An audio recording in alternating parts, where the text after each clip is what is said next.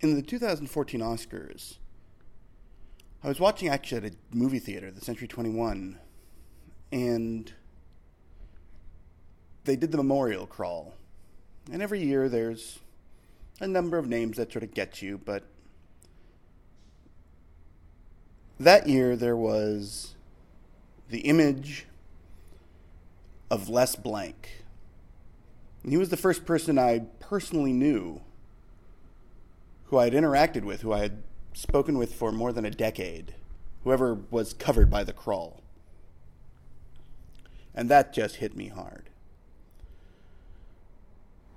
Garlic as Good as 10 Mothers is arguably the best document of a particular time in the history of food.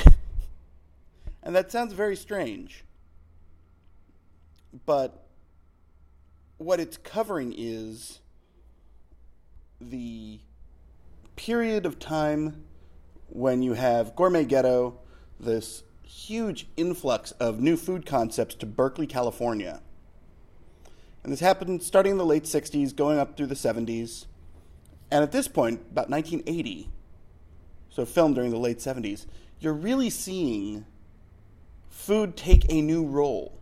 Where we are today with food, with Food Network, with Sur La Table, with all these sort of ideas of what food means, of the whole foodie movement, of all of that, that all starts really at this point.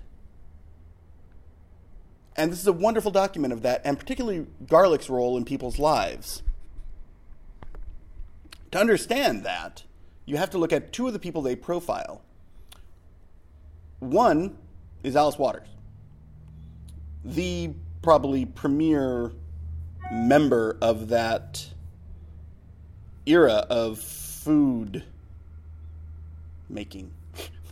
Her Chez Panisse is really sort of the high watermark of that period. The second one is kind of a strange note. It's the butcher of Andalusian bulls. And they interview him at one point, and he speaks nothing but Spanish. And he does an example of what the peasants ate during Franco's time in Spain in the Spanish Civil War. And it's remarkable, because he's being interviewed by, must have been one of Les's assistants. And it's amazing how different it is when he interacts with her, and how absolutely riveting it is to hear him talk about making what basically amounts to a tomato and garlic sandwich. And at one point he challenges her. She asks a question, you had bread? Because they were the famine, of course. And he said, very little bread, very little bread. And then where'd they get the garlic? Those who could grow it. And he was very sort of pointed at her. This is a documentary that celebrates the love not only of garlic, but of food. But even more so, it is a idea that you can make a documentary that is a document.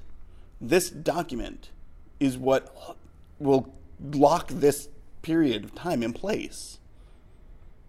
And Garlic as Good as 10 Mothers is a wonderful document. Everything about it, from the music to the